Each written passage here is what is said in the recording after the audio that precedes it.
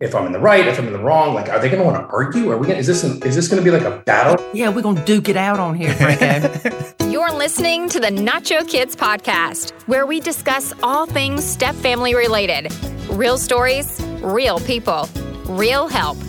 Your hosts are the creators of the Nacho Kids Method and the Nacho Kids Academy Step Family Coaching Team, Lori and David Sims.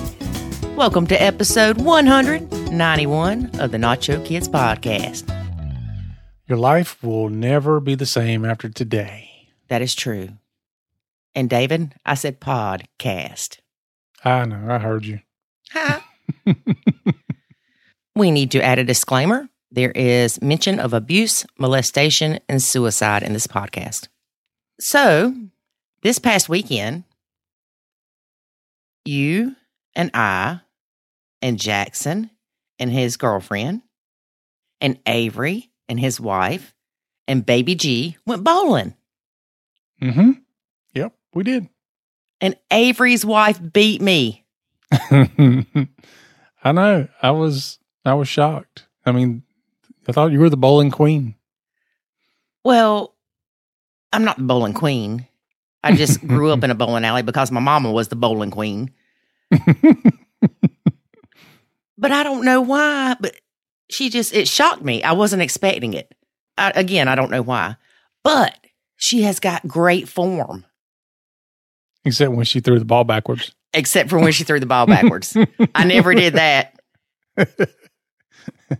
Well, you had this bright idea of the men versus the women. Well, it wasn't really men versus women. It was just put them on each side. Oh, okay. I wasn't trying to do it like that. But every time we go to the bowling alley, I do start thinking about my mom.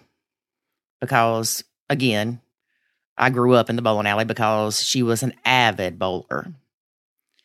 So I'm sitting there and I'm like, channel my inner mother. Did not help at all. That's funny. I told Avery's wife, I said, my mom would love you. She would love you for who you are, but she would love you more because you have got a pretty form with bowling.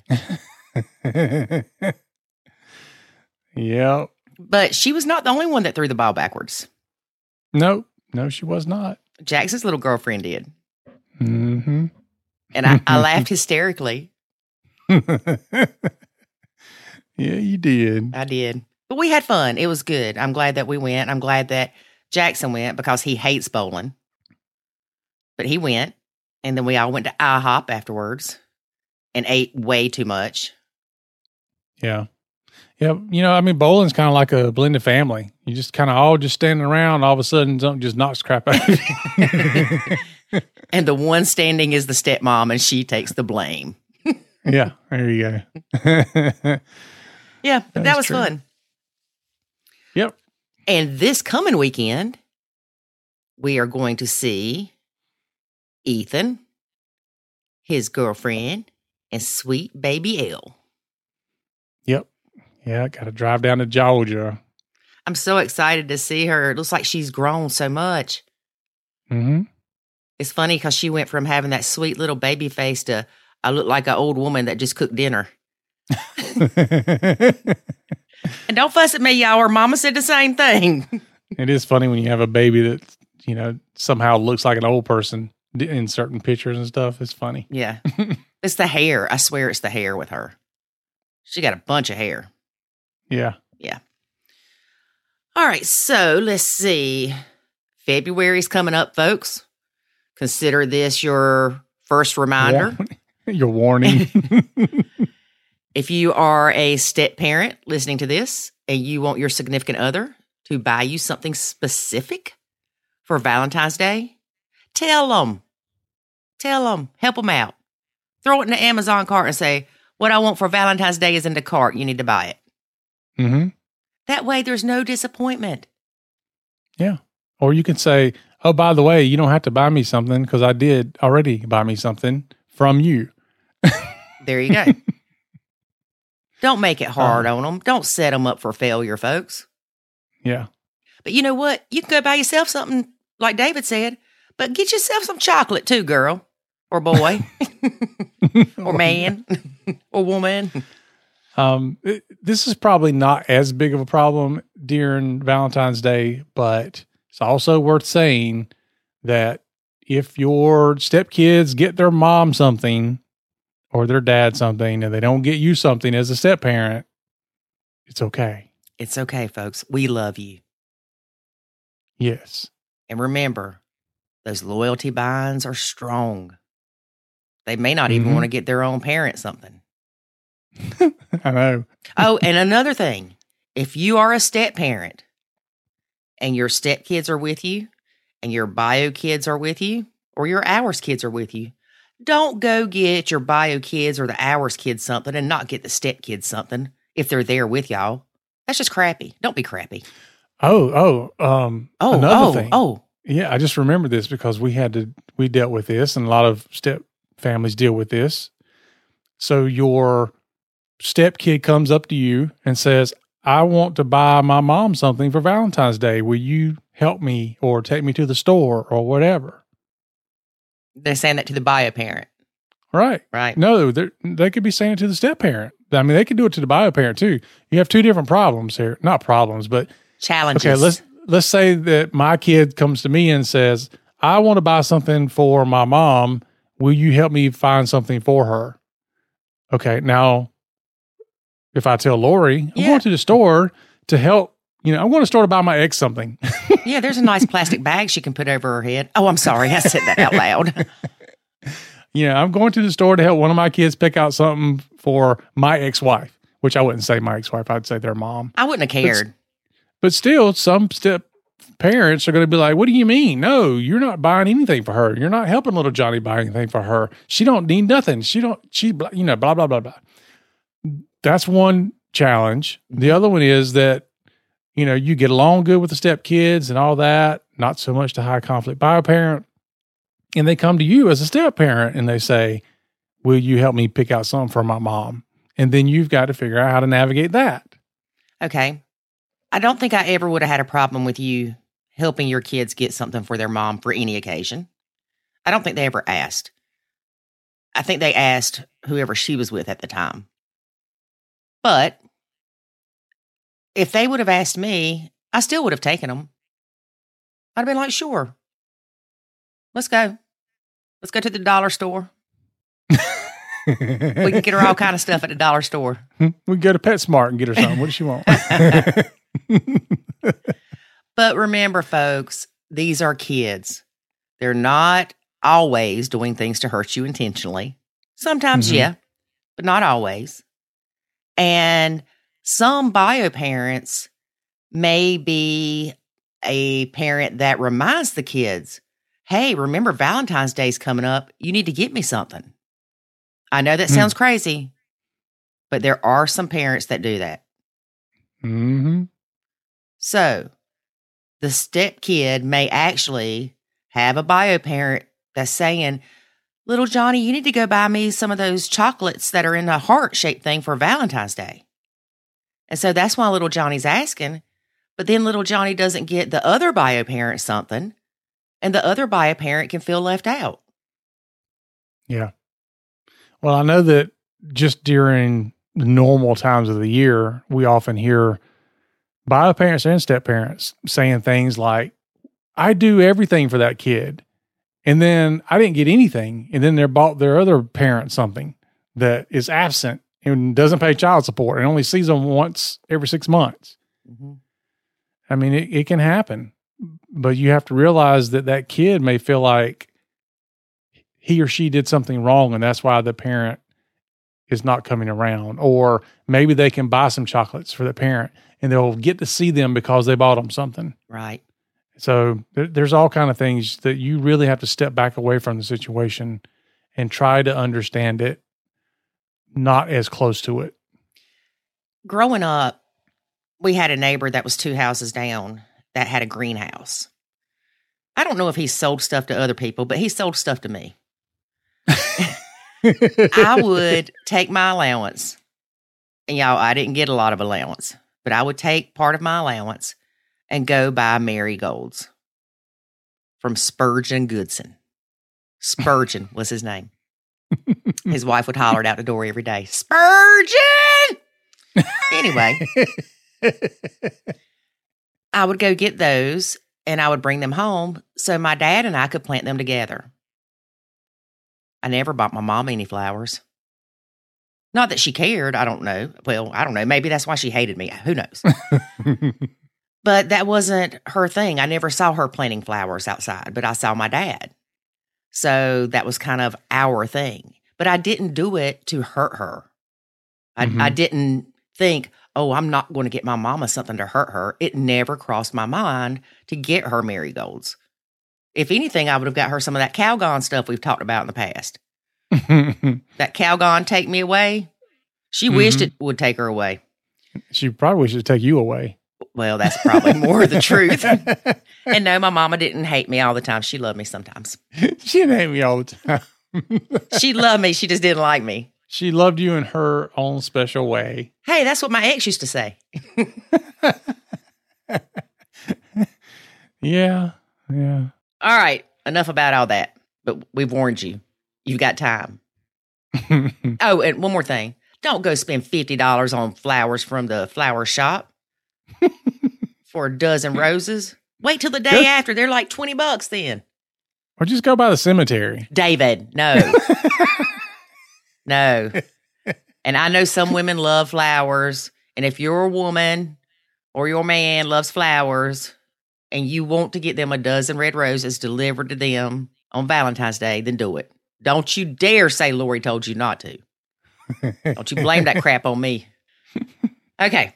Our guest today is Franco Zavala. Cool. Franco is, quote, quote, the professional stepdad. So when somebody says, are you a stepdad? He goes, I'm a pro. Professional stepdad. So I found Franco on an Instagram video, what do you call those things? And he was talking about nachoing. He said some not so nice things. So I reached out to him and I was like, hey, want to be a guest on our podcast to talk about this? Look, if you don't agree with nacho, I don't care. But most of the time, if you don't agree with it, it's because you don't understand it. Yeah. We often see that where somebody's like, I don't agree with any of it, whatever. And then you start talking to them, you're like, wait a minute, you're doing a lot of the things that we talk about within our methodology. And so for you to say you don't agree with it means you don't agree with yourself. Right. But I always like talking to these people to understand where they're coming from. It helps us. Yeah. Everybody sees life through their own lens, but it also helps me to understand what their dynamics are, because sometimes they don't agree with it because they're not in a dynamic where that makes sense. Right. We've said this often. If you would have come to us when we were having problems and you would have explained the Nacho Kids parenting style, I would have been like, no, dude, that's crazy. Yeah, we've been like, take that crack pipe somewhere else. Yeah. But the thing about, I remember when you sent me this thing with the video with Franco, and he made a comment about it was a coward's way out. Oh, I wasn't going to tell him what it was, but go ahead. Oh, okay.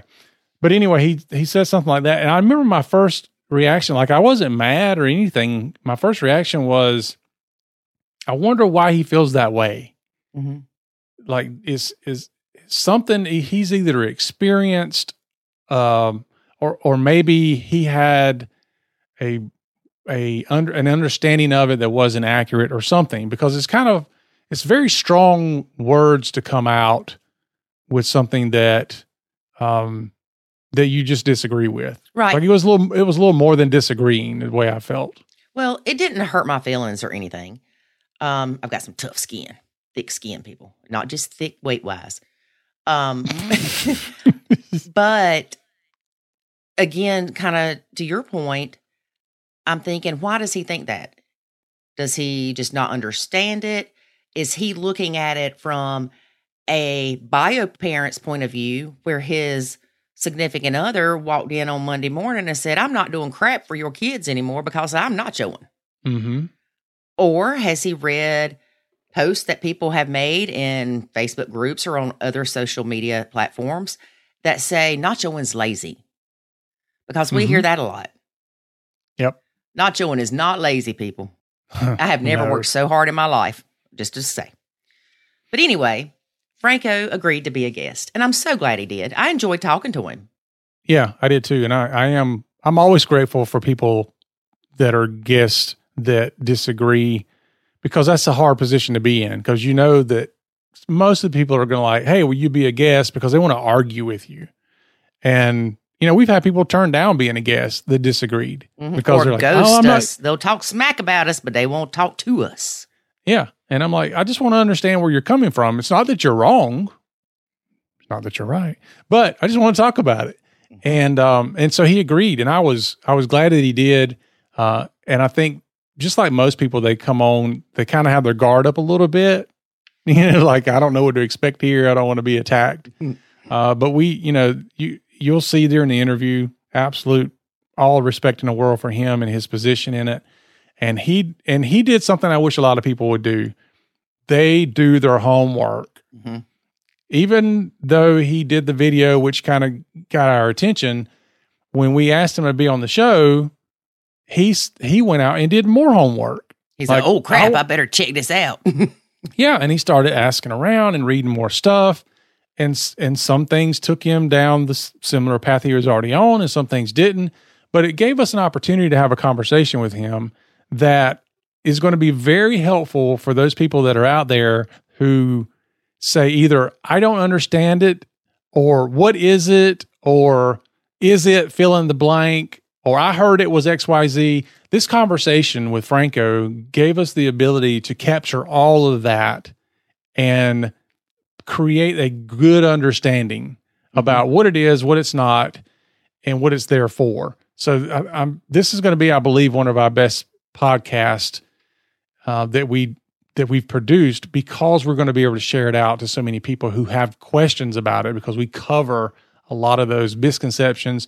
And I'll be the first to admit, some of its misconceptions are on us to fix. Mm-hmm. Yeah, definitely. It's not Franco's fault. He misunderstood some of these things. It's our responsibility to create more content to put out there that explains it better.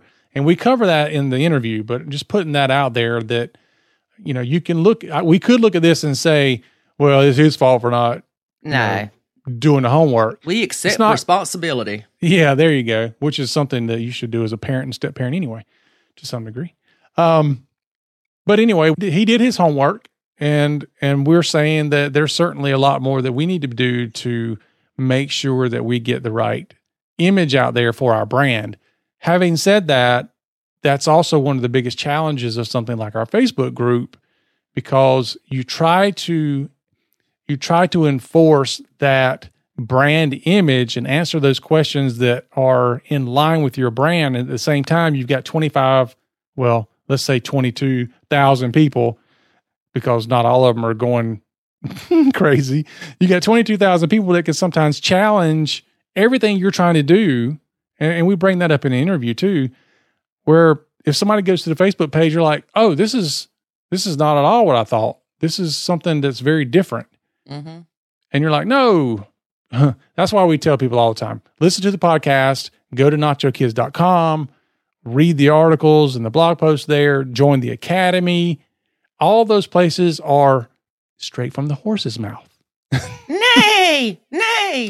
Yep. So it just amazes me, though, how many times people go to somebody else, even within our own public groups, and they ask questions about it, and then they formulate their opinion based on other people's opinions of other people's opinions, when they can just come straight to our original content and get the answers there. Exactly. And I love it when people do YouTube videos or something and they say, the woman that created this, I wonder if she knew blah, blah, blah, blah. Guess we'll never know. Yeah, it is amazing. I'm a secret. Yeah. It's amazing how many times people will have a video put out about it or something like that, and they never reach out. Mm-hmm. They never reach out to interview or to ask questions. Or to research. Yeah, none of that, which, you know, obviously they're not news anchors, because they couldn't. Anyway.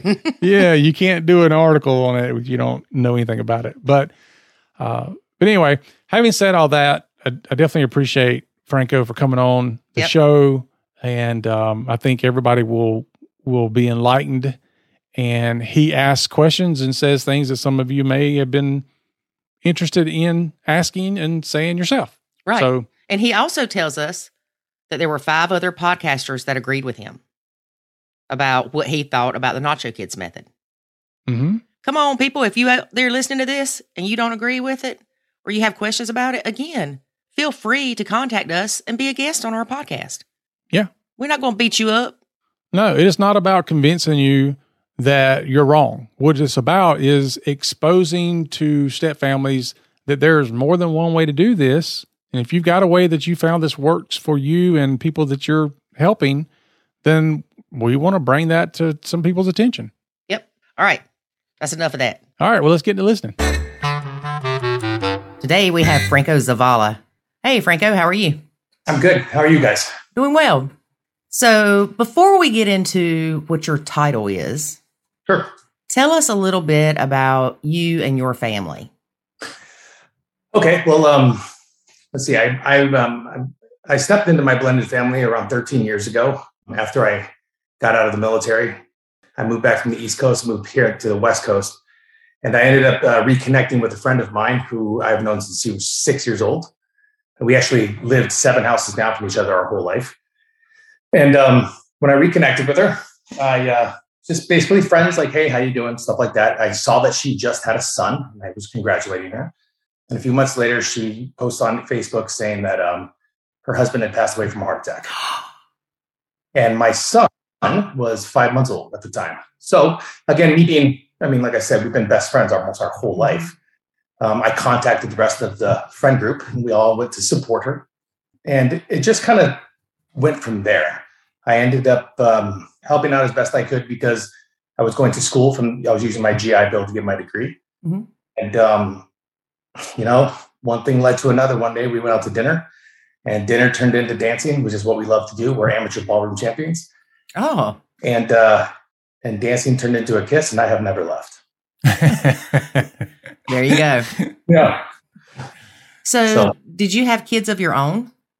No, I was married before, and I was close to having a kid, but something happened as far as like a miscarriage went, and then that kind of broke up our relationship in a way I went.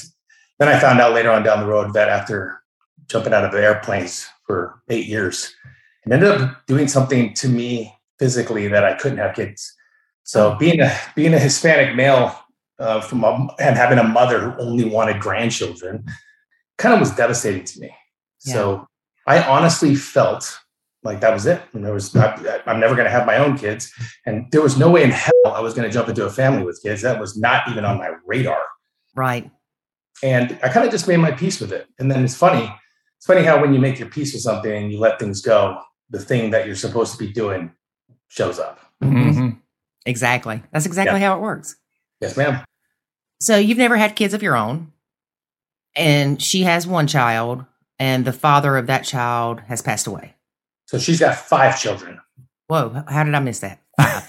It's okay. She's got, when I reconnected with her, she had just had her son, which would be her last child. There was 4 girls and 1 boy. Okay. And then he passed away right at about 5.5 months when my son Christopher was that age. Did you adopt her kids? No, we went into, so as you know, when you step into blended families, other than having to deal with the bio parents or family members or even friends and neighbors who want to kind of interject their 2 cents into your relationship, our scenario was also dealt with the fact that her husband that had passed away had left in his will a chain of custody for the children and some of the money that was left over from the life insurance, that in order for the kids to get the money, they could never take the last name of any other man. This was literally in the contract. And I say it to this day, I really never knew. His name was Chris as well. I never knew Chris. I never met Chris. But he made sure that he cemented that lineage of his last name, or not his last name for the children, forever.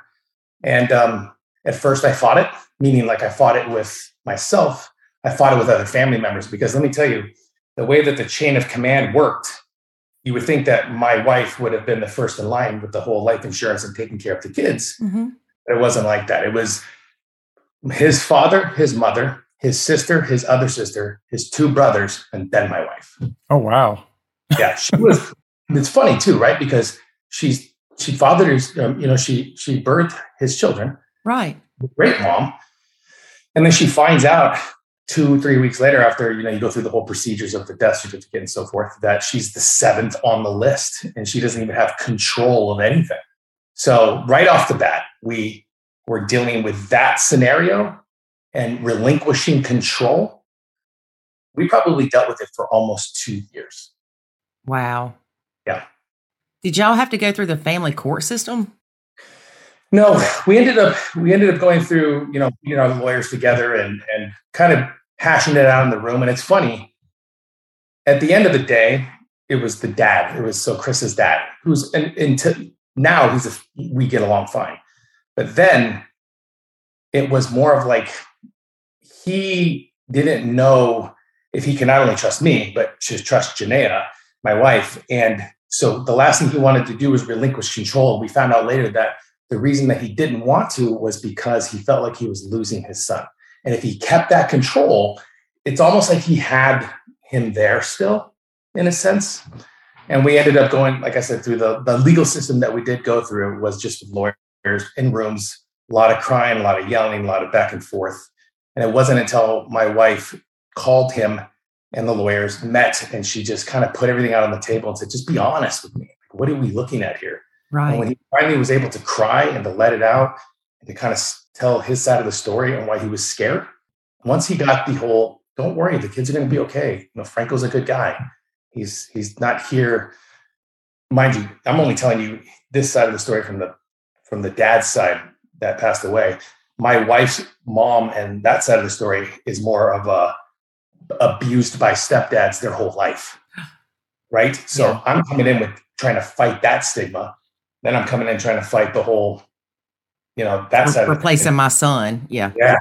And not just replacing, but replacing my son for the mom and dad. And then you're not good enough for my nieces and nephew from the sisters and brother. Mm-hmm. Right. So, everywhere I went, it was constant. Like I was just eggshelling the whole way. Yeah. How long did it take things to turn around for you to where they finally kind of saw you for who you were and it wasn't the eggshell walking? So till this day, like I still kind of deal with little things here and there. For instance, Chris was a successful dentist. He was a very successful gentleman. Like he had a practice, he went to school, he had good grades. Myself, I'm out of the military. I'm 31. I'm going to college as a 31-year-old, becoming an actor. And I didn't have any money, so I'm driving this broken, beat up car. I've got tattoos. He didn't. So the perception of who I was to who he is didn't stop until the first day I was on television. And we were at a family event where I think it was Thanksgiving or maybe the Super Bowl, and one of my commercials come on. And it was funny. The moment that happened, everything changed.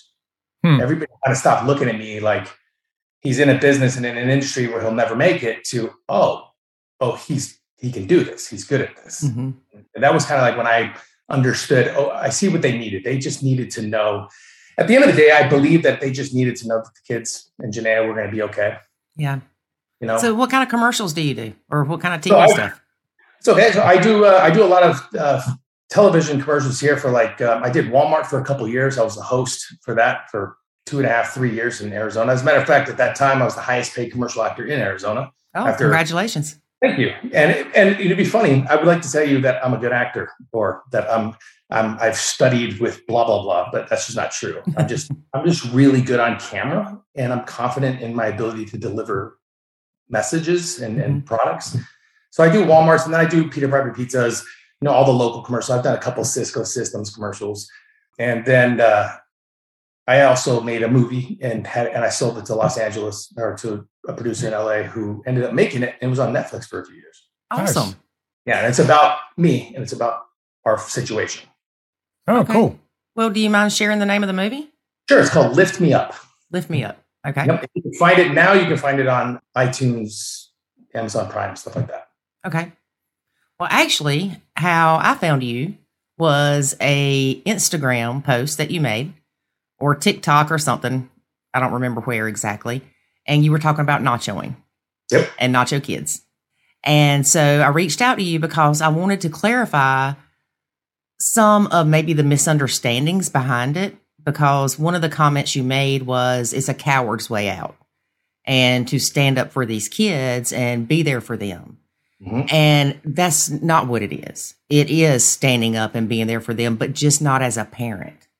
So I want to clarify something real quick, because I was going to reach out to you guys earlier before we decided to do the show, but I figured having it on your show and having it for this episode would be a better hold. Talked to my wife about it, and I ended up talking to a few other individuals I do podcasts, guest spots with. Mm-hmm. So when I made that video and I came across the information, I'm not going to lie, I read it for face value. I maybe gave it 2 to 3 glances tops. And I had made up my mind immediately. I made the video, I posted it up, and there are parts of it that I will stand by. But I can say that the more I dive deep into your academy, the more I dive deep into the individuals that are posting on your Instagram accounts where they tell success stories, I came to a conclusion with me was that my ignorance towards how I did it can't work for everyone. Mm-hmm. And I have to be open to other avenues of healing, mentoring, parenting, teaching, guiding. And so when I did that, I'm like, okay, I'm going to reach out to them because I want to first apologize for saying the phrase coward, because I don't think coward should have been the word I used. I think it should have been more along the lines of, it's not the way I would do it. Right. I think it was more of a personal video for me. Right. And not necessarily like a hit on your programs or your stuff, because I can't take away from the fact that you guys actually give a shit. Because there are a lot of, you'd be surprised, guys. There's a lot of coaches and mentors and academies that are out in our world, right? The step parenting world, who I like to call them like the physical therapists of the step parenting world, meaning they tell you they have a product, they tell you they can fix you, but they're going to keep you there as long as they can to drain you of your money, to drain you of your time and efforts.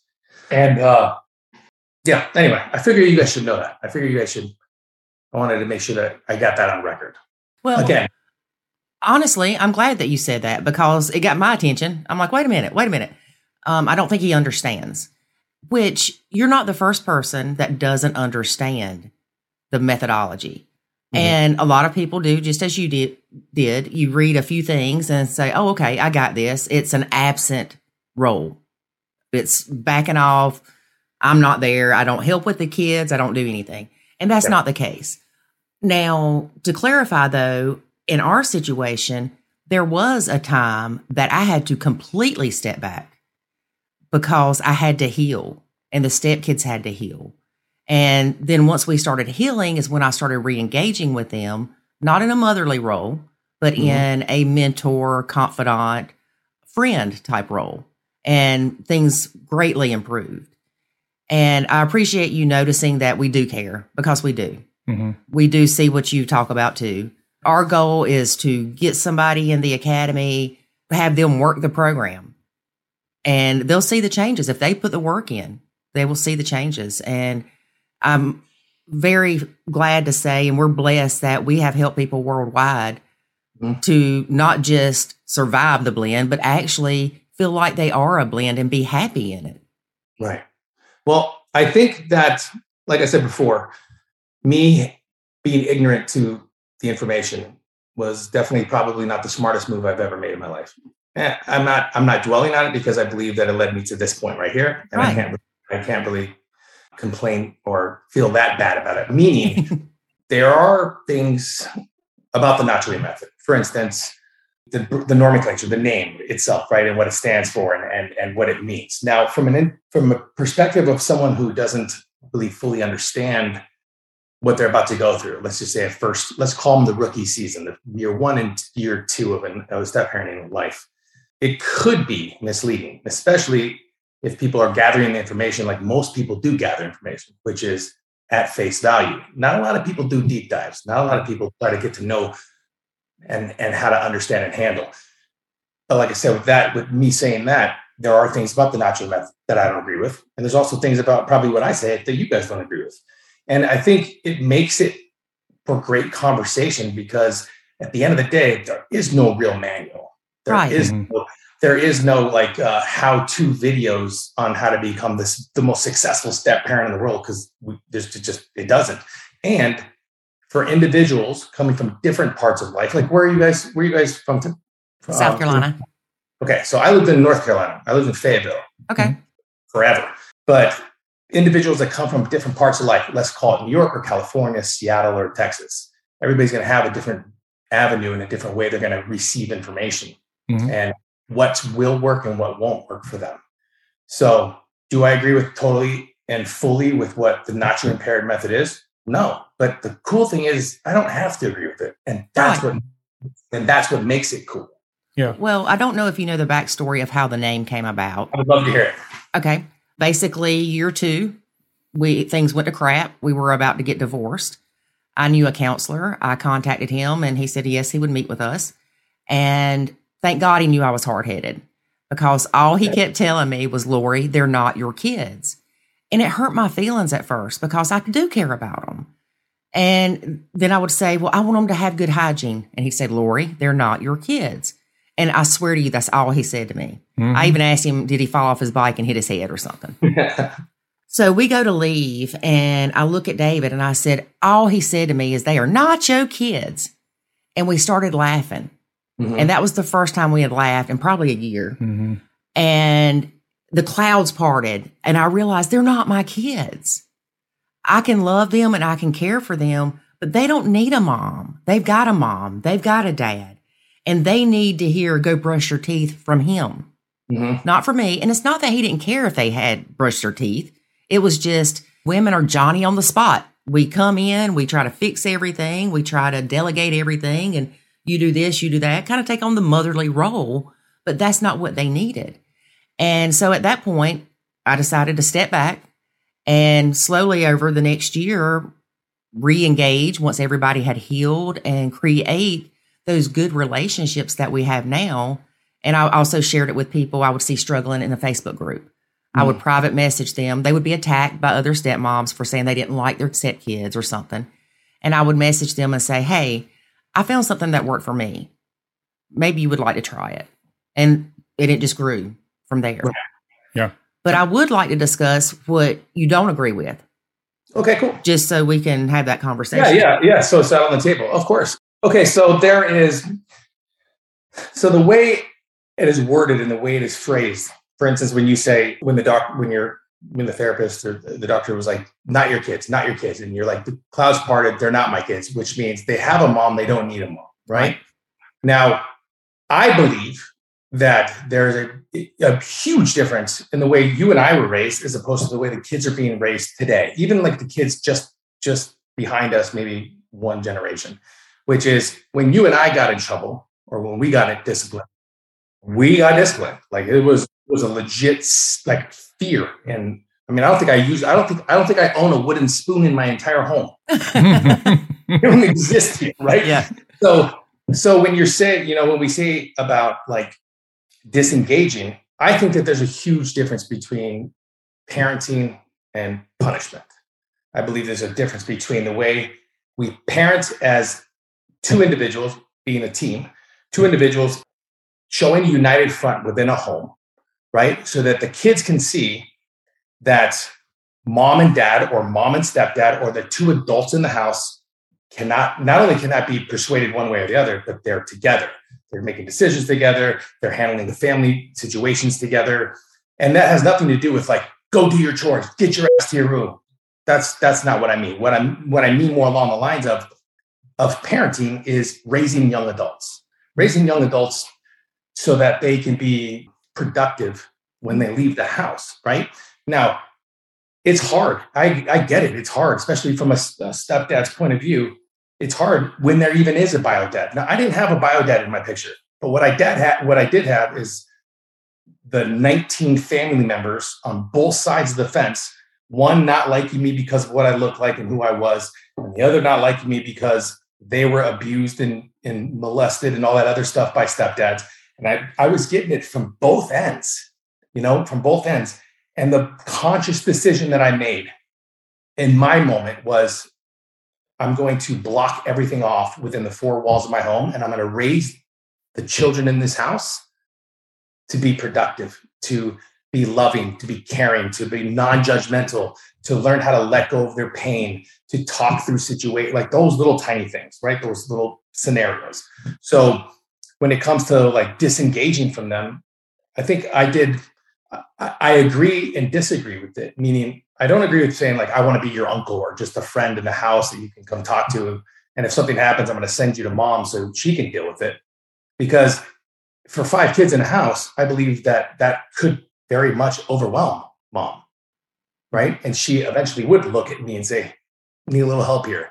Now, if I'm disengaged and I've said to myself, not going to do the parenting. I'm going to leave that up to, let's say biodad in my scenario. I'm going to leave it up to biodad. In the house, mom's overwhelmed. I want to make sure that the kids respect me enough in order to listen to me, especially when I need to take over. Mm-hmm. Because I am hands down the alpha male of my house. These are not my children. I get that. I understand that. I'm not blood related to them at all. But if you didn't know that I had stepkids, you would never know that I had stepkids. Mm-hmm. And it's other than the way they look, I guess. Because when I speak about my children, they're mine. Mm-hmm. I wouldn't give a shit if stepdad or biodad's in the picture or not. And when I say my children, I don't mean a possessive mind. I mean, those are my children. I raised them. I'm doing the best I can for them when they're in my home. I can't control what happens outside. I can't control how biodad talks about me at the dinner table because he hates me. Mm-hmm. What I can control is I can make sure that when they come back into my home, that they know it's a safe place where not only can they open up, but they know that I'm not going to turn around and badmouth BioBear. I'm not going to stoop down to that level. Mm-hmm. So that's why I couldn't disengage from them at any point in time. I needed to make sure I was engaged, even if it was from a nonverbal point. Mm-hmm. Like you said before, you were there for them. You cared for them. Of course you do. You're a human. And I think you guys learned this. You guys had to take care of yourselves first. Like you guys, if you didn't take care of yourselves, nothing else would work, period. You guys had to work on your old demons. You had to let go of your old fears and bringing your old selves into that new relationship that you guys kind of took off on. Imagine if you would have brought in 3 years ago, the version of you, it still wouldn't work. So you asked me, what don't I agree with the Nacho? And it's just the whole, I guess it's the way it's phrased and worded. Like the disengagement or to be the uncle or to be the mentor in the house. When I believe that if you're raising young children, you're the parent, period. You're a parent. That's your job. That's your job. I wasn't a parent in the Army, but when I went to Iraq and I took 12 soldiers, those are my children. I was responsible for each and every one of them. And that's just how I had to see it. So maybe it's the way where I was from or how my life that I've been through, but I always have that Papa Bear instinct, which is to make sure that everyone in my home knows that they can come up to me and talk. They can share with me information. They can see mom and me on the same page, and that we're vibing and where our teamwork is just 100%. But they also need to know that in my house, my rules.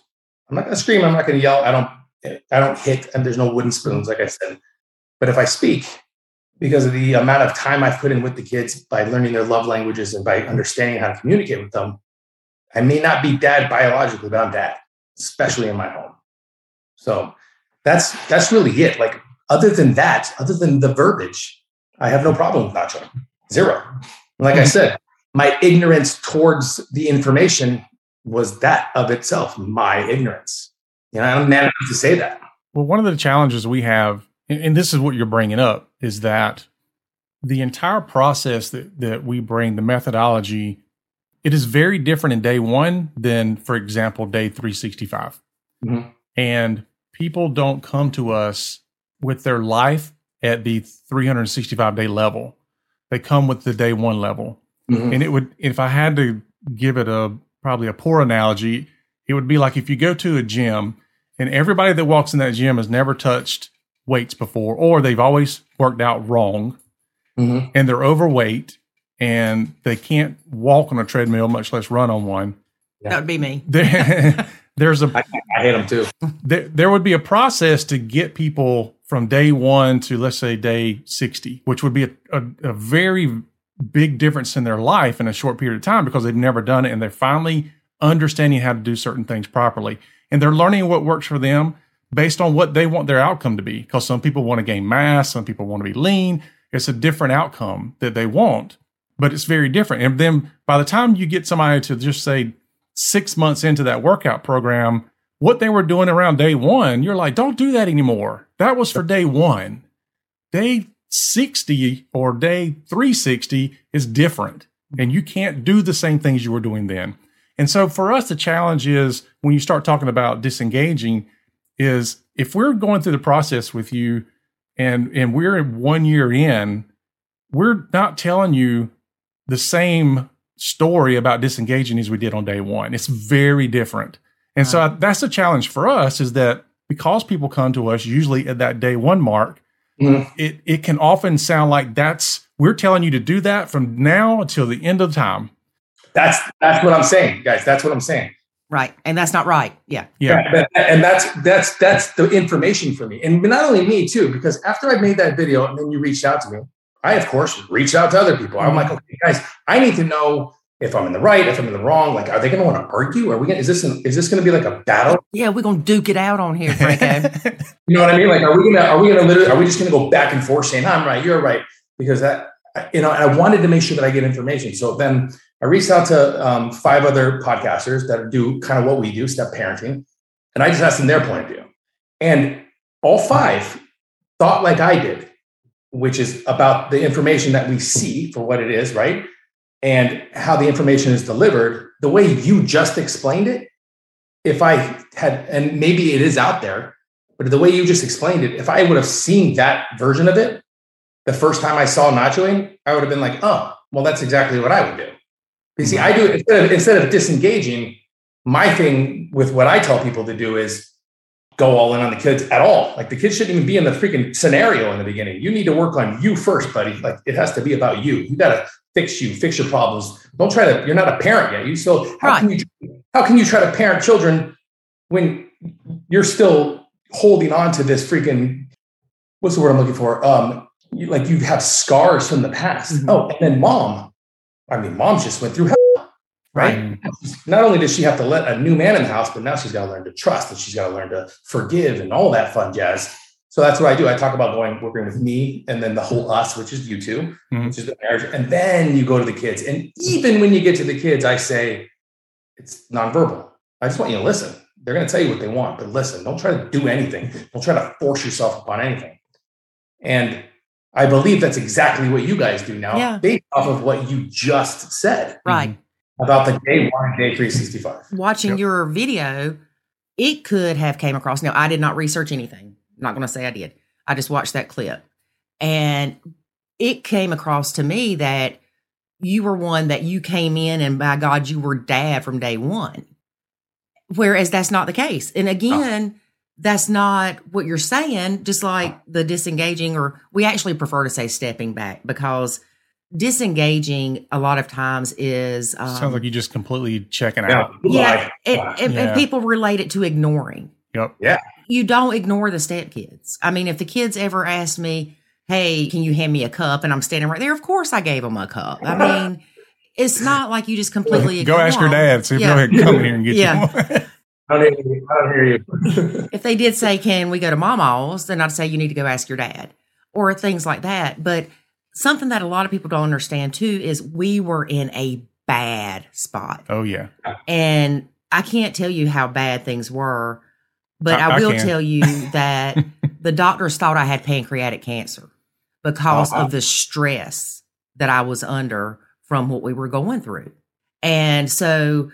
Well, real quick, tell that story real quick, because I don't know from an outsider's perspective. Like, I wouldn't have known that you were going through such pain in this process. That, I mean, you almost gave yourself. Oh, it was horrible. I had it seems like it kind of happened overnight, but we know it didn't. Yeah. And it was to the point nobody wanted to come home. David's kids would call him and say, has she left yet? Their goal was to get me to leave. Now, we also had the bio-mom influence, the in-law influence, the sister-in-law influence. So we understand that part too. Yeah. And it was just, everybody was miserable. And they would feed off each other. So for instance, with having 4 kids, he has 4, I have 1. A set of triplets is included in that 4. So you've got a gang, literally, that's trying to split us up. And they were doing a really good job. Yeah. And so anyway, again, I got sick. I thought I was dying. I honest to God felt like I was. And I even asked David one day, I said, do you wish I would die? And he was like, no. No, I just wish you'd leave. Yeah. Calm down. Well, but that's where we were. I understand. Yeah, I understand. We can be very candid about it now, but I would say even as recent as 2 years ago, even being candid would still hurt a little bit. Mm-hmm. Maybe it still stings. Maybe it still stings a little, but because it's very raw, we're very raw with how we were, and I mean, there were days, said some very bad things. There were days when we not around the kids, but we got into some yelling matches and said some very hurtful things. Honestly, I think part of it was, for me, it's like I almost was hoping she would just go, all right, I'm done. Yeah, it'd be easier for you. Yeah, because if she called it quits, and I could say, oh, well, I did everything I could do. Yeah, I tried. Right. And so one foot out the door. Yeah. Right. And so honestly, I was like, let's just get this over with and be done with it. Like, this is not going anywhere except down the tubes. And like, I want you to be happy somewhere else, because you're not going to be happy here. Yeah. And then and honestly, probably the reason we're still together is because of her, because she came home one day and she goes, will you go and to a counselor or to our church or somewhere and talk to somebody with me? And I was like, I said, that's fine. This is the last straw, because honestly, if it goes another 30 days, I might not wait on you to pull the plug. I'll just do it. And you have to remember, we read all the books. Oh, yeah. We did our research before we blended. Mm-hmm. We knew it wouldn't be easy, but we did the research. We thought we had a heads up on this. It's because we're all optimistic when we start. We're like, right, because nobody tells you the truth. Yeah. Can you imagine if somebody would have said, oh, by the way? Yeah. But we were sleeping in different rooms. Guys, I brought alcoholism into I was an alcoholic. Eesh. I mean, the Army made me an alcoholic, hands down, 100%. I mean, the military taught me a lot of stuff, but I brought into this family alcoholism. Mm-hmm. I thought that I could parent like my father and drink secretly like my mom. Yeah. While trying to connect with 5 kids and be in a relationship with my wife. No. Yeah. In fact, long story short, I got arrested in front of all the kids once. Ooh. Yeah. So, yeah, not fun. I get it. Yeah. I totally get it. And I honestly, truly believe that, like, you guys are light years ahead of me. I just started this. Like, I'm only 2 years into what I'm doing. And I've only started talking about it after 12 years of doing this. I didn't even know that this was a thing until I tried to search out stepdads who talk about this. Mm-hmm. And lo and behold, men don't like to share shit. Yeah. Mm-hmm. So I'm like, all right, I guess I'll start talking about it. Yep. I can't stress that any other way. Like, the way things are worded in your curriculum make me not want to agree with you. Mm-hmm. That's it. What's the word? What's the best way to say this? It's like, when you have to explain something to somebody and they look at it and it's like, oh my God, this is totally overwhelming. I do not want to even look at this. It's just going to be too complicated. And then when they finally just sit down and explain it to you, you're like, oh, like okay. Algebra. Yeah. Like algebra, like just like math. You like, you see all these figures that have to be moved around, and then you have a formula to it. Here's the solution with the formula, and you're like, oh, the formula, got it. But since the formula wasn't delivered in the beginning of it, and then to give me some sort of like I feel comfortable with that information, it was a complete overwhelming. And so for me, when I see complete overwhelming and information that I don't agree with, or words that I don't agree with, then I immediately it's like, no, I'm good. I don't want to look at this. Right. I'm through with it. So the way that you guys have explained it, you don't do what you do on day 1 and day 365. Mm-mm. I wish that was, and again, I'm not telling you how to do your curriculum. You guys are doing just fine without me. But if it was delivered in the way that you said it earlier, in the more simplistic way, I guess, I don't think anybody would ever kick back to what you guys do. Because like I said, I checked with 5 other step parents that do shows, and they all down the board, just based off of the information that you can receive in the beginning. You're like, no, that's not what I would do. You kidding me? No way I would disengage. No way. Like that's their theory. That's the way they think. Well, I'll tell you, in the beginning, if someone would have came to us and said, this is what you need to do, we'd have been like, you're crazy, because it's the complete opposite of what we've read. And it almost even goes against nature. And when I say that, because motherly women come in and they want to mother. So for me, it was hard because I do have that motherly instinct, but I realized that, again, the stepkids didn't need that. So I almost had to have 2 split personalities. With my son, I raised him. I told him what to do. And with them, it was more of being an influencer. And I remember one of the kids, we've had him on the podcast, and he said that at work, they had tried to get me to lie to a customer, and I refused. And I said, you can fire me. You can do whatever, but I'm not. I'm not doing that. I'm not lying to them. And the kids heard me tell David this story. I wasn't even telling them. But he said that did something to him to where he feels like that he needs to tell people the truth and he needs to be honest. Oh, cool. And a lot of times, too, I think people misunderstand parenting versus adulting. For instance, if the stepkids are chasing each other with butcher knives, no. If you're Nacho, you're not going to sit there and go, okay, let's watch this and see what happens. Yeah, I mean, if you were at a restaurant and kids were chasing each other with knives, I would yell out, what are you doing? Yeah. It's like, I don't know whose kids you are, but you're not going to do that. That's dangerous. We always say you don't Nacho safety. You don't ever Nacho safety. But even to the degree of if the 2 stepkids are beating the snot out of each other, I'm going to intervene. Even if I'm Nachoing, I'm going to say, whoa, y'all need to take a break, split up, wait till your dad comes home, or, whatever. But you're not going to sit there and let them hurt each other. Right. Yeah. Right. So I have a question for you guys. Like when I refer to my kids, I don't think I ever use the word stepkids. Ever. They're just my kids. Like, even when, like I said, when I talk about them, when I refer about them, when I speak about them, you would never know unless you asked, you physically said, wait, are those your real kids? And I'm like, oh no, those are my stepkids. They don't look like you, Franco. They got blonde hair, blue eyes, and they're pale skin. They got green eyes. They're 2 of the kids. I'm pretty sure they're going to have to never go in the sun ever again. My son, but then my other 2 daughters sort of could probably pass off as mine, and they'd make a joke about it. My 3 youngest call me dad. My 2 oldest call me Franco. Doesn't bother me even a little bit. Like never thought twice about it, because when they refer to me to their friends, like on the phone, they'll say, hey, can Stephanie come over? I'm like, yeah, that's fine. Hey, my dad says you can come. And in my mind, I'm like, yeah, like it's a cool feeling still. Like this, hear my even oldest daughters do that. And one of my daughters is married, but it's you were saying when mothers come in and you want to be like the nurture and the mama bear and stuff like that. For dads, we come in, especially if we haven't done any research on what we're doing. And the immediate reaction is, why isn't everybody respecting me now? Why don't you guys value me now?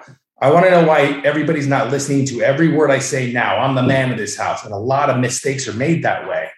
And I could see how, again, based off the way you explained it earlier, how Nacho would actually work in that scenario, right?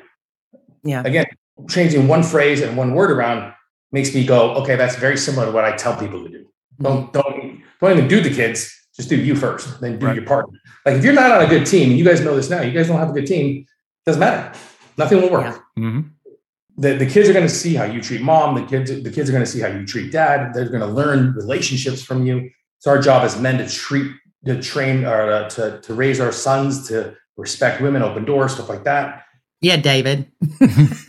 I do. It's just it's my thing. But, then my wife's always mad at me because she thinks my son's the only little boy in the world that hits his sisters. I'm like, hello, it's the whole world hits their sisters. But no, anyway, I'm ranting. But it is a refreshing reminder coming from my point of view, which is I don't know all the answers, and neither do you guys. I think there's a lot of step parents out there that listen to both of our content, believing that we are somehow there to save them or to fix their problems. And I don't think that's what we do. I think what we do, and the reason why we do this is because we want to just put you on the right path. Because at the end of the day, they're going to still make their own decisions. They're going to still do what they're going to do. We can't be with them every step of the way. Yeah. Which is why I guess there is an importance to check in an academy, a place where people can come and not only ask questions, but get into forums and talk with one another. And I mean, that is a lot of benefit into that, because as you know, like I said earlier, there's not a lot of olive branches for stepdads. Right. Now, one of the things I've kind of I've been doing it for a while, is when I hear people that have a different opinion or they have a different way that they're doing things, I used to kind of be the same way. I would say, I completely disagree with that.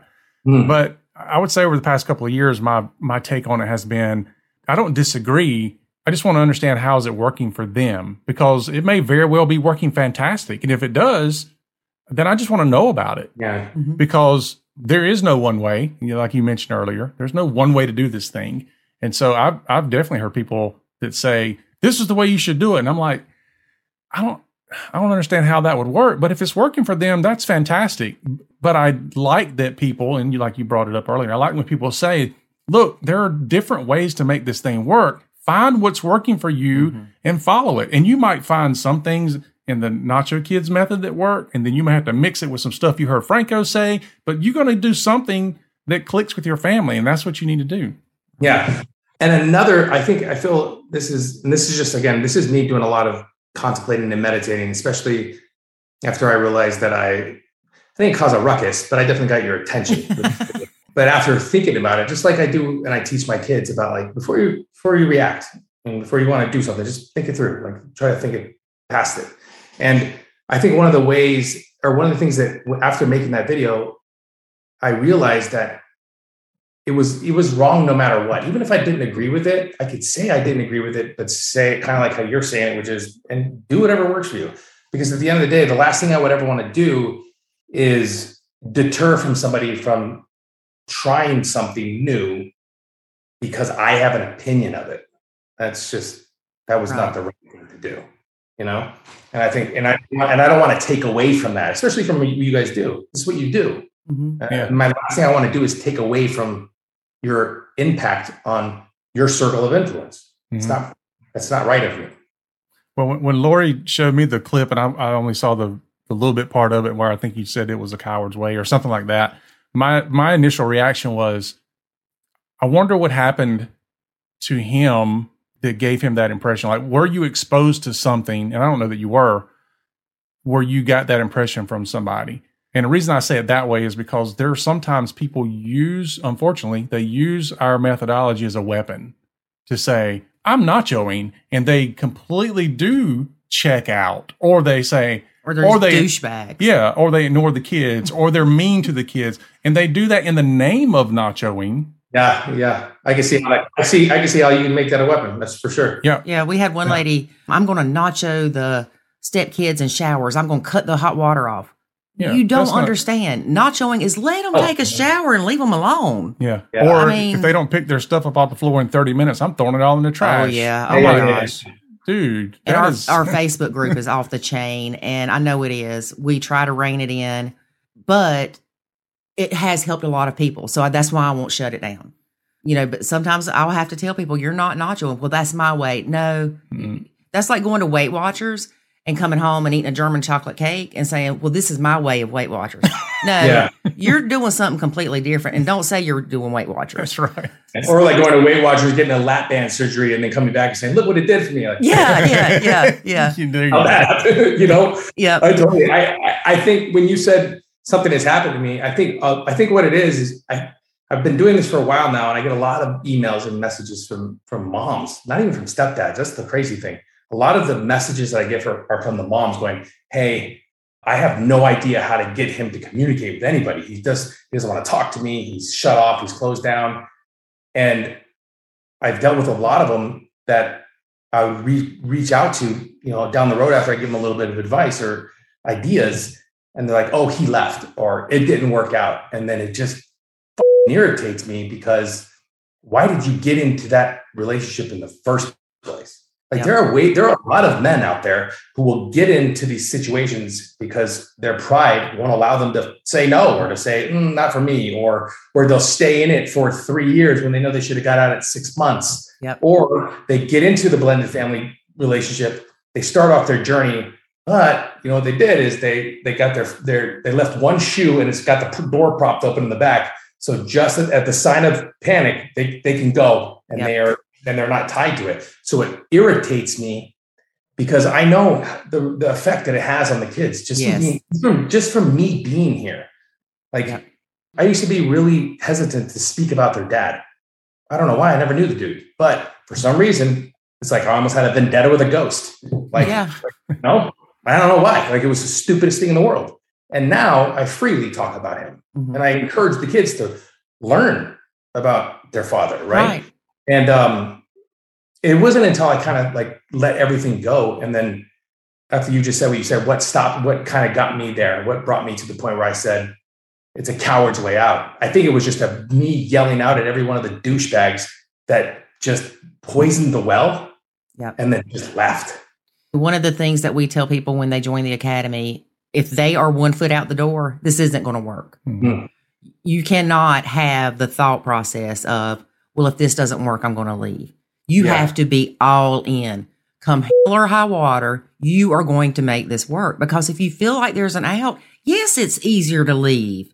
Right, it is. And I'll tell you, and I've said this before, thank God I sold my house when David and I got married, or I would have left. You probably had a place to escape to. Yeah. Yeah. One of the things that when we were going through this, he said, maybe you should move out and you and Jackson get your own place. And then we kind of start over, figure out a different way to approach this.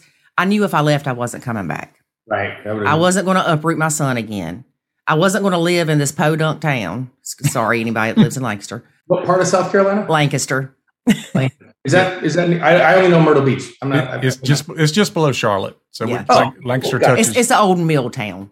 So I would never live here if it wasn't for him. But really, it was more of, I think, uprooting my son. I didn't want to do all that again. And I love David. There were days that I questioned that.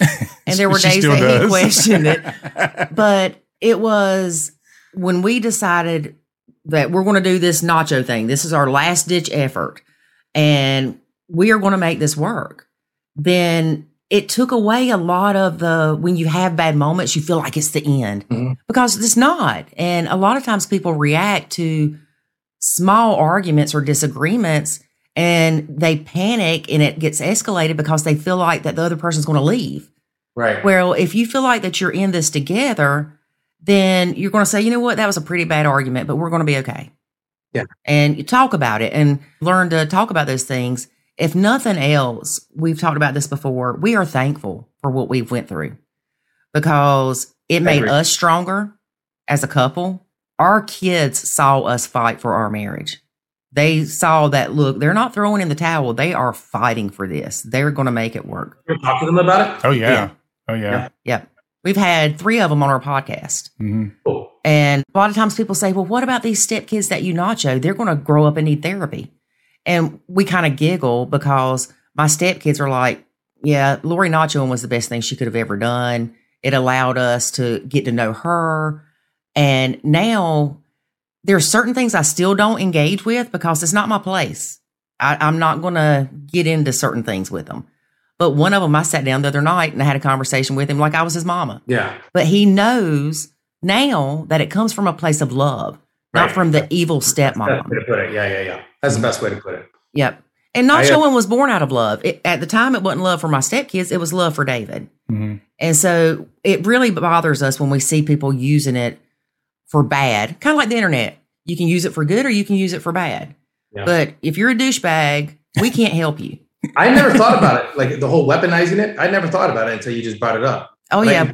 I can 100% see how an individual can use that as a scapegoat to get out of literally not only every responsibility, but for taking any responsibility. Oh, yeah. Monday morning, I heard this thing called Nacho. I'm not taking your kids to school anymore. And you need to find a way to pick them up. And we're like, what are you doing?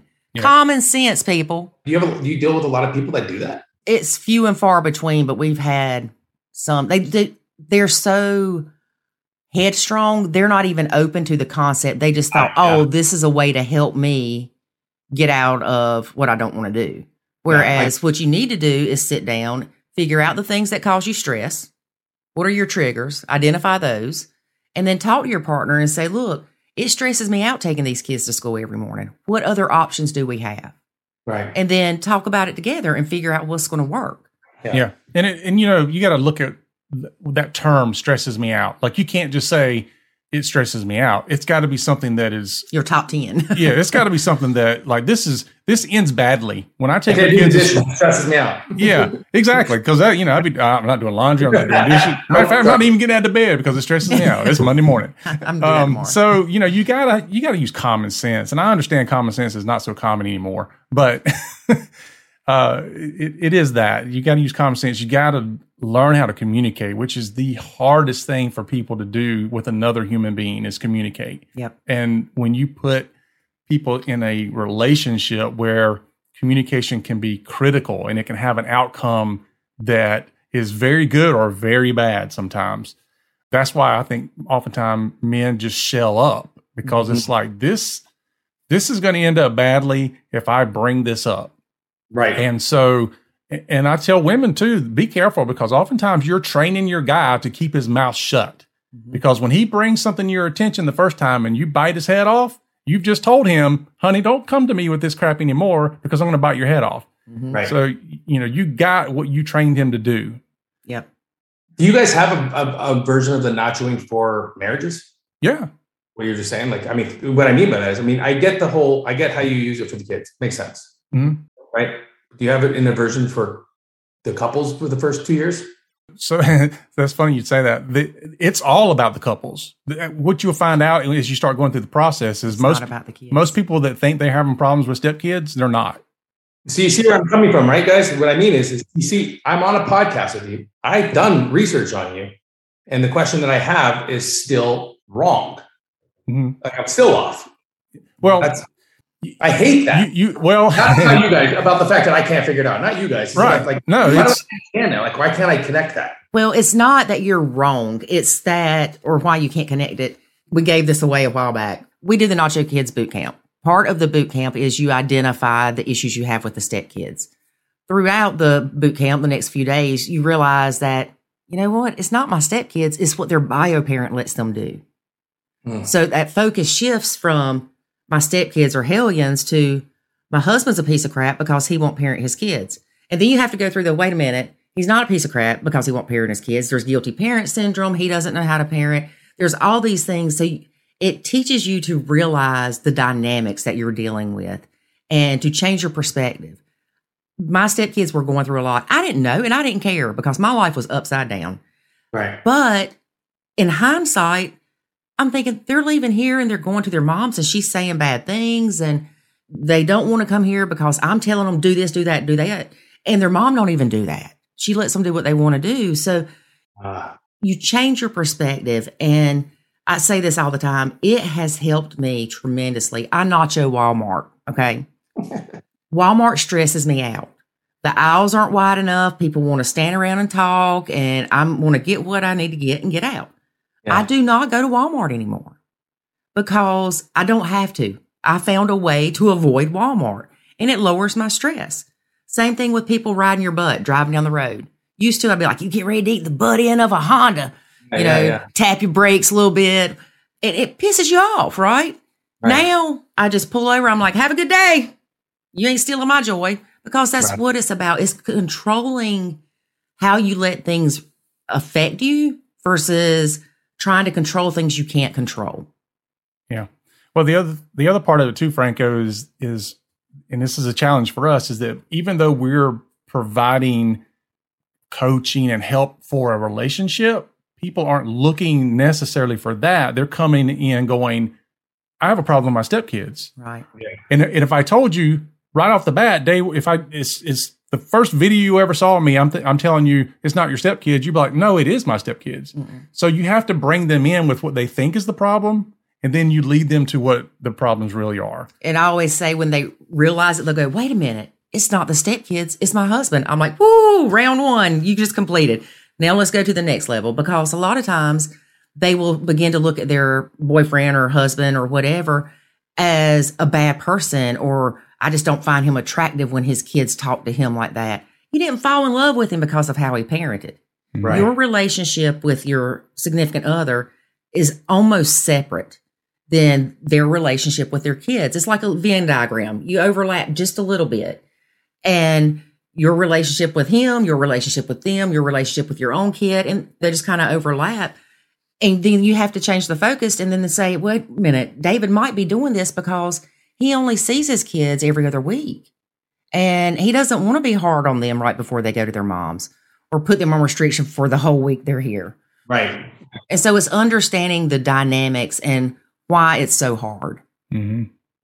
It's funny you say that whole, if they come to me in the beginning, I tell them, hey, it's not the kids, it's somebody else. It's, I think I've said this about 5 or 6 times when a stepdad or I make a video about it. My whole process is always like, everybody's always trying to look for the bad guy, whether it's bio parent, whether it's the kids, whether it's the family members.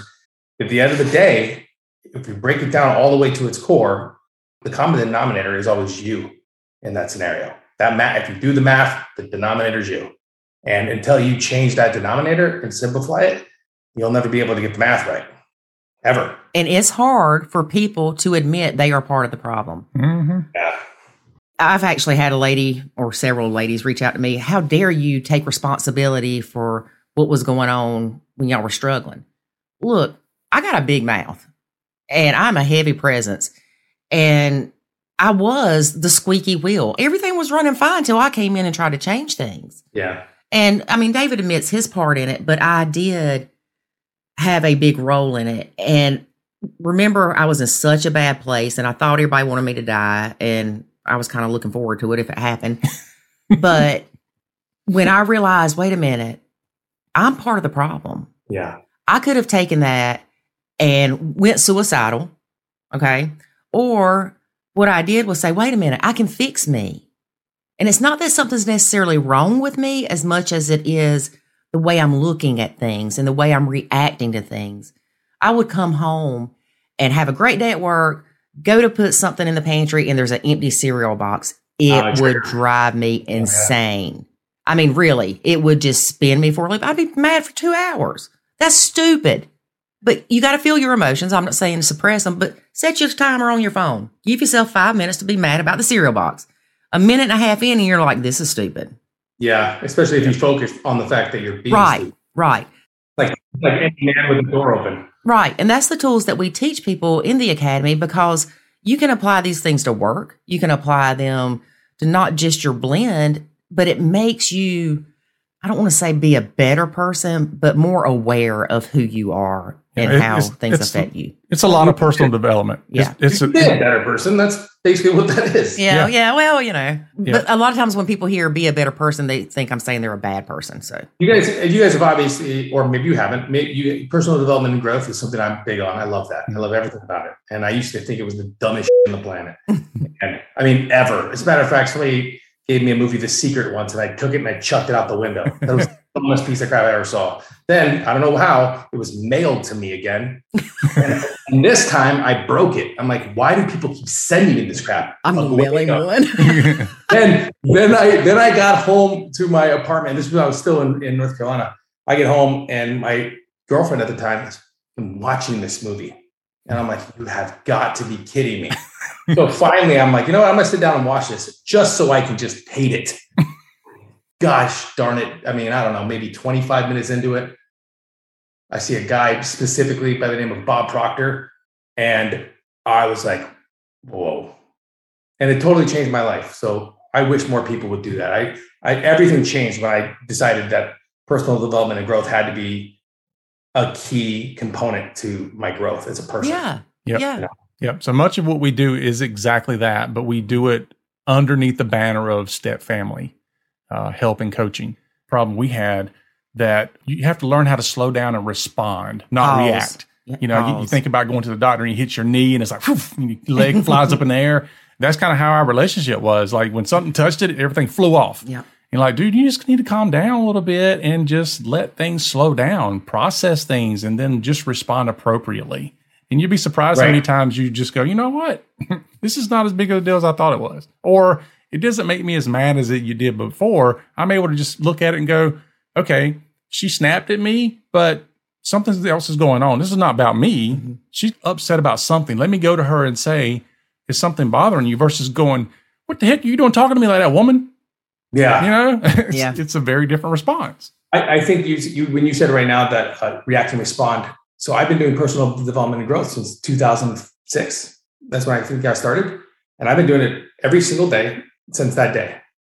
And I can say with full truth to myself that even though I do all the work and I have all this stuff and these books and these motivations, all this stuff, you still are going to backslide. I think the difference between people that have worked on themselves is that when they do backslide, because they will, when they do react instead of respond, it's the work that you've put in before then that will help you get to your end solution much faster. So where most people will sit for 30 days in their mental jail, we take an overnight stay.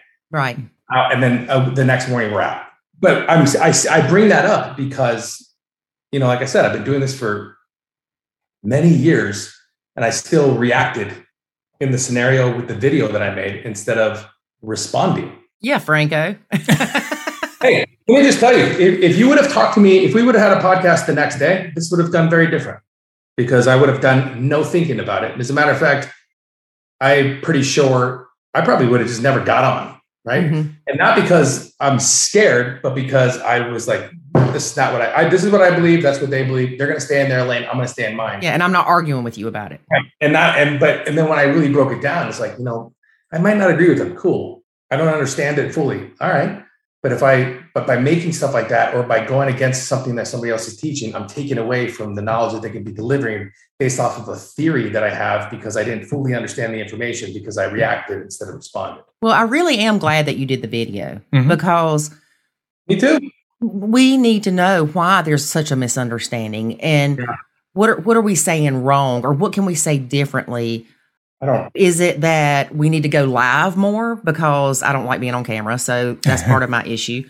But maybe if we do show more of a presence, besides a blog that gets bumped down every time that I put another one out, to just refresh people of what this truly is and what it is about. Yeah, I mean, you bring up another problem, which is the more content you put out, the more it dilutes.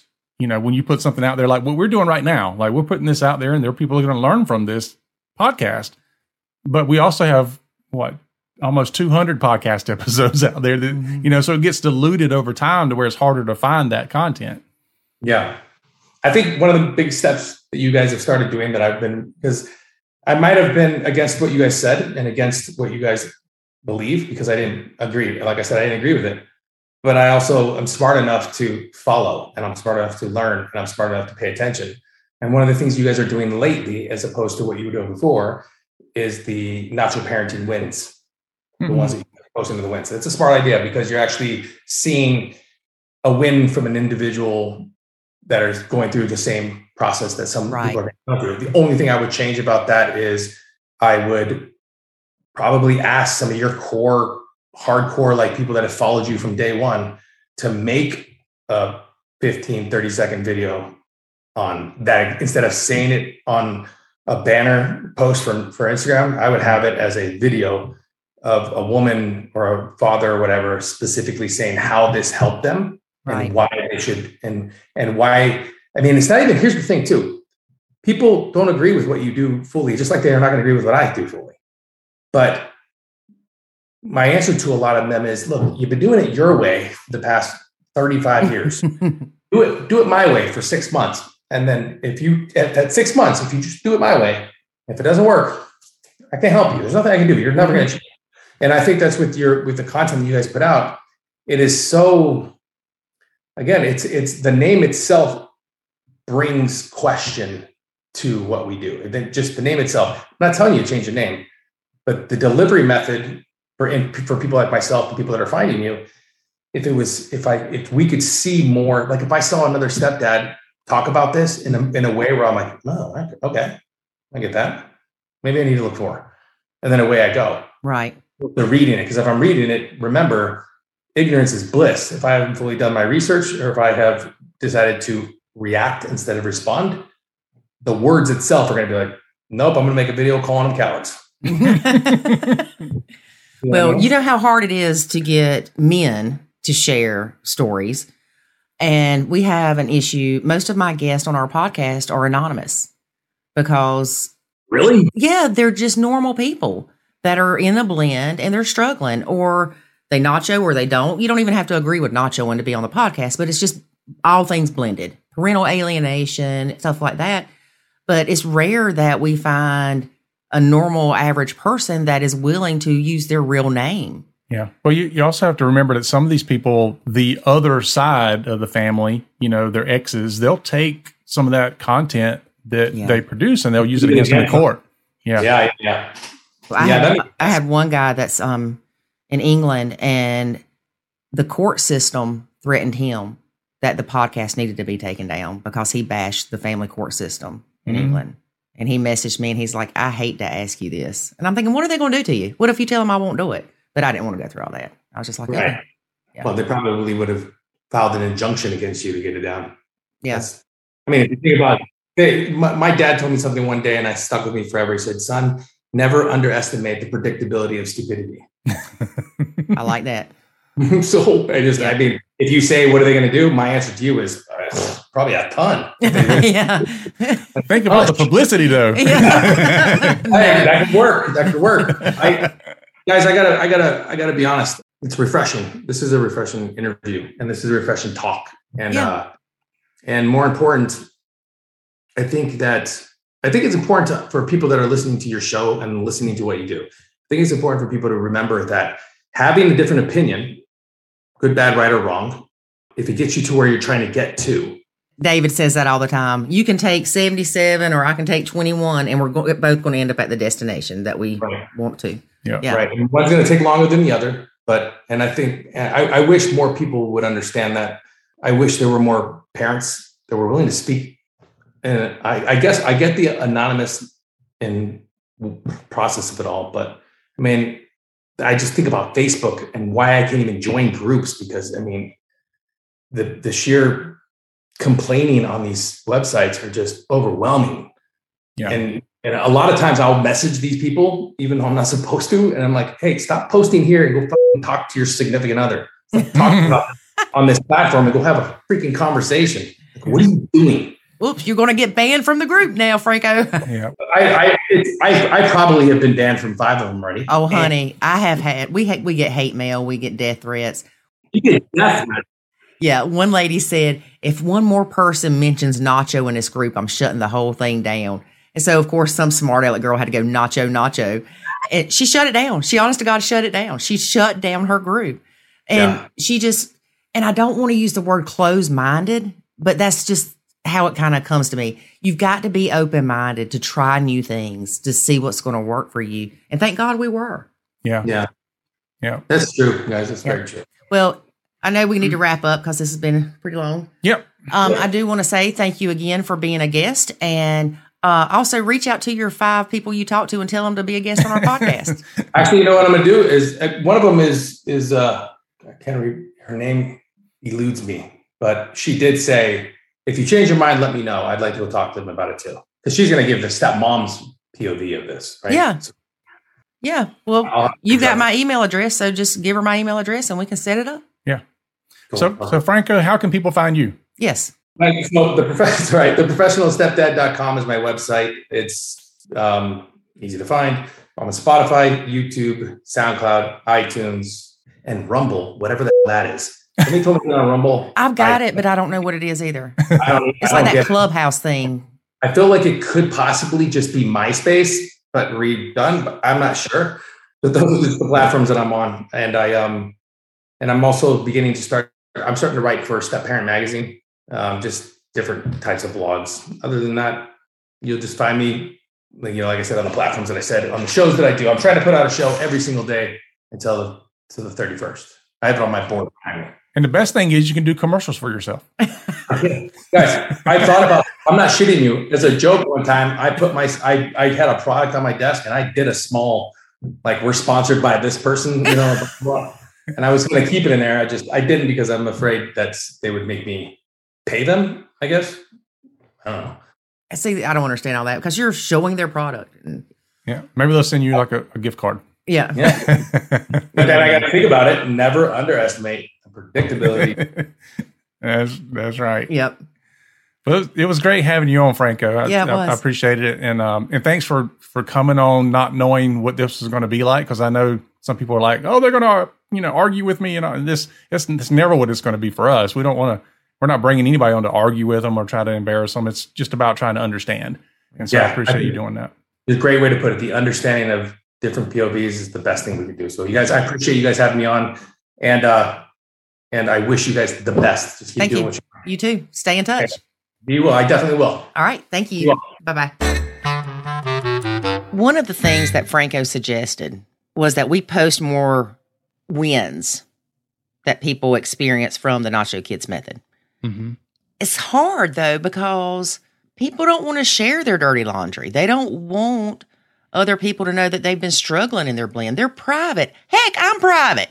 I never thought I'd be on here telling y'all my life. Never. Yeah. If you would have told me at any point in my life prior to us doing this, Lori, you're going to be doing a podcast and you're going to tell everybody about y'all's struggles and you're going to just lay it all out on the line, I'd have been like, you are cray-cray. Because, like, I don't even post crap on Facebook, y'all. Yeah. Yeah, it's always been one of our challenges because we do get testimonials and we do get those wins. A lot. But it's often either it comes in anonymously or they say, I don't want you to use my name. Right. And we both know when it comes to marketing stuff that people want to see an image of who it is or the name. Otherwise, it just looks like it's made up. Now, I'll cross my heart and hope to die. We never make up stuff. Please don't die. Yeah. Because Nacho Kids will die if you die. But we don't make up or fabricate any of the content or the testimonials or anything. It's all real. But it is a challenge for us because we want to use that to show the success people are having. But we've had more than one person, especially marketer, that comes to us and they say, you really need to use their name and their image and things like that. That's what you do in marketing. I'm like, I get it, but we can't do that. There's a lot of anonymity that has to happen around what we do to protect the privacy of those individuals. Oh yeah, definitely. But anyway, I am trying to do more videos of myself. Yeah, that's her New Year's resolution. Do more videos. I'm trying, folks. I'm trying. Y'all help her out. Give her some confidence. Yeah, I remember one article that was written about us. I don't remember which magazine or whatever it was at the time. And somebody said something about the picture of all of us in the beginning. We all got the white shirt sitting down. Photoshop. Yeah, it's like it said, does anybody else feel like her head's just plopped in the middle of that? Because my hair's so dark and all this white's around me. It does. It looks like my head is photoshopped in that picture. Well, somebody said that. Somebody was like, oh, yeah, this picture is completely photoshopped. And I'm like, oh, my God. I laughed so hard at that. It was hilarious. Because when I saw that comment, I'm like, no. And I looked at the picture. I'm like, oh, my, they're right. Yeah, it's funny. I mean, I can see how people can come up with all kind of stuff. But it's just funny because you and I both know why in the world would we be photoshopping any of it? But if we were going Photoshop, we'd all be looking a lot better than we are in that picture. It's like, I ain't got time to be photoshopping nothing. Mm-hmm. But yeah, that's funny. All right. I think that's about it for today, David. Yep, it is. All right. So thanks for listening and be sure to join us next week. And if you want to share your story and help others by being a guest on our podcast, come on. Don't be afraid. Shoot me an email at Lori, Lori, at nachokids.com. There you go. And you can be completely anonymous. Completely anonymous. We can't do the voice changeover thing, though. We could, but... No, that would be horrible. Hello. I got 3 stepkids. I know. I watch some of these shows sometimes when they do that. I'm like, I can't even understand that guy. Well, that's why we had the closed caption on the TV now. Oh, okay. All right, folks. Yep. Join us next week. And remember, life is good when you nacho. Thanks for listening to this episode of the Nacho Kids Podcast. Find us online at nachokids.com. Until next time, remember, life is good when you nacho.